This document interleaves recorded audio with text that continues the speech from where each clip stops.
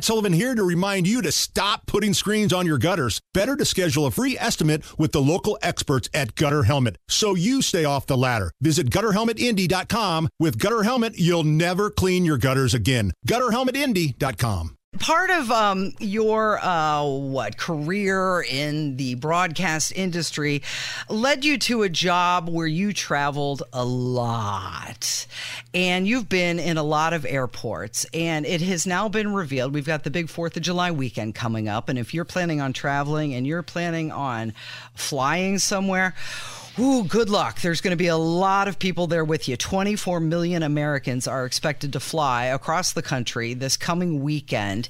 And the 10 worst airports for travel disruption have been revealed. So I thought it might be interesting to review these airports. Las Vegas, Houston, Denver, Honolulu. No, sorry, not going there. You mean they have problems in Honolulu? Everything isn't just rainbows and flowers? No, San Francisco's another one. Orlando, Fort Lauderdale, Dallas, Fort Worth, also Dallas Love Field, and Baltimore.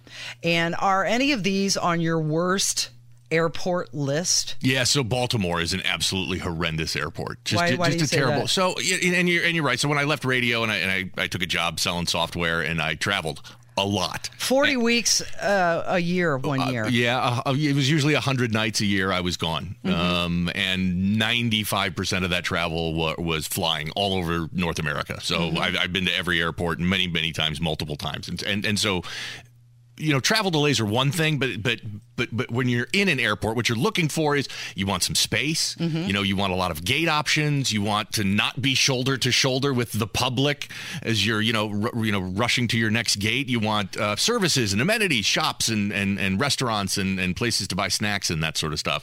And just kind of updated and modern. And yet Baltimore's easily the worst one on that list that you just read, just because it's kind of an old, dumpy, rundown airport. Yeah, well, they're saying that you can expect a 22% of having a flight disruption if you fly through Baltimore.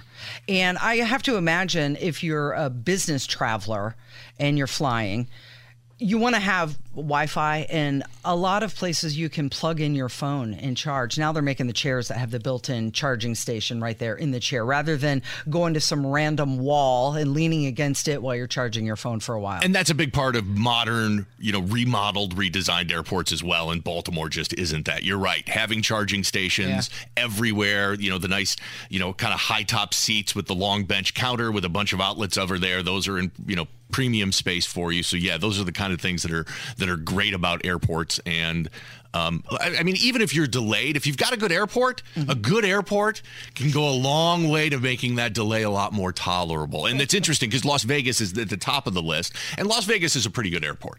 It's a big airport. It's got wide concourses. You're not shoulder to shoulder with people. They move people in and out on their trams really, really well. Las Vegas is a decent airport for having delays like that. But for Baltimore to make the list, Baltimore, a dumpy, bad airport, and then to be one of the top 10 airports for worst delays, that's just a bad place to get stuck at. So when you travel, what was one of your favorite airports, you think? I've said this, I've always said, and I can say this as somebody who lived in the Metro Detroit area for a number of years. I think I can get away with saying this. Detroit is one of my least favorite cities in the country for a number of reasons that you could probably imagine. But it is the absolute best airport. How is that possible? I have no idea. They put all their resources into an airport. That city has done everything wrong for decades, but when they built that airport, they nailed it. It's huge. They've got tons of gates. You've got these wide concourses where you can walk without, stumbling up and be, pressed against your fellow traveler. They've got tons of restaurants and shops and places to buy snacks, and it's modern, and you've got lots of charging stations, and it's just a great airport and runs very smoothly. Sky Harbor in Phoenix is another. Indy's got a really rock solid airport. For being a medium-sized city, Indy has a very good airport that, again, doesn't see that mass congestion of bodies and is a really good airport. But Detroit is easily my favorite airport. And what about Atlanta? Because it seems like no matter where you're going, you always have to fly through Atlanta.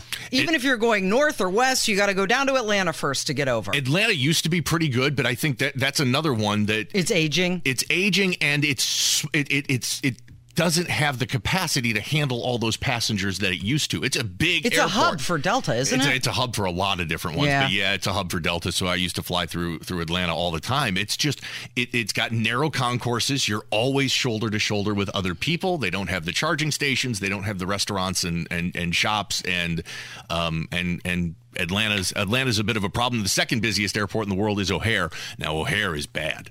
O'Hare is up there with Philadelphia and LaGuardia and Baltimore as some of the worst airports. And again, just because it's aging, it's small, it's just not built to handle that many planes and that many people. Did you? We have to get to a break, but did you enjoy flying? I know now. I don't like it at all. Well, since the pandemic, flying is much worse than it used to be. Yeah, I wouldn't say I enjoyed it, but it didn't. It was something to be endured. I got through it. It's a necessary. It was evil. a necessary evil, Yeah. but it wasn't horrible. It is much worse now, and I avoid flying at all costs. Unless I'm going farther west than Denver, I'll just drive there. I feel like by the time you get to the airport and you go through the security and you do all the stuff and you do the flight and you're, all the nonsense that comes with that, it's just as easy to get in your car and especially just drive there. Especially with a city like Indianapolis, where we're not a hub for a major airline. You are connect. doing a lot of connections. Yeah. So by the time you connect, you're looking at an 8-10 hour travel Right. day anyway. And you could just as easily drive and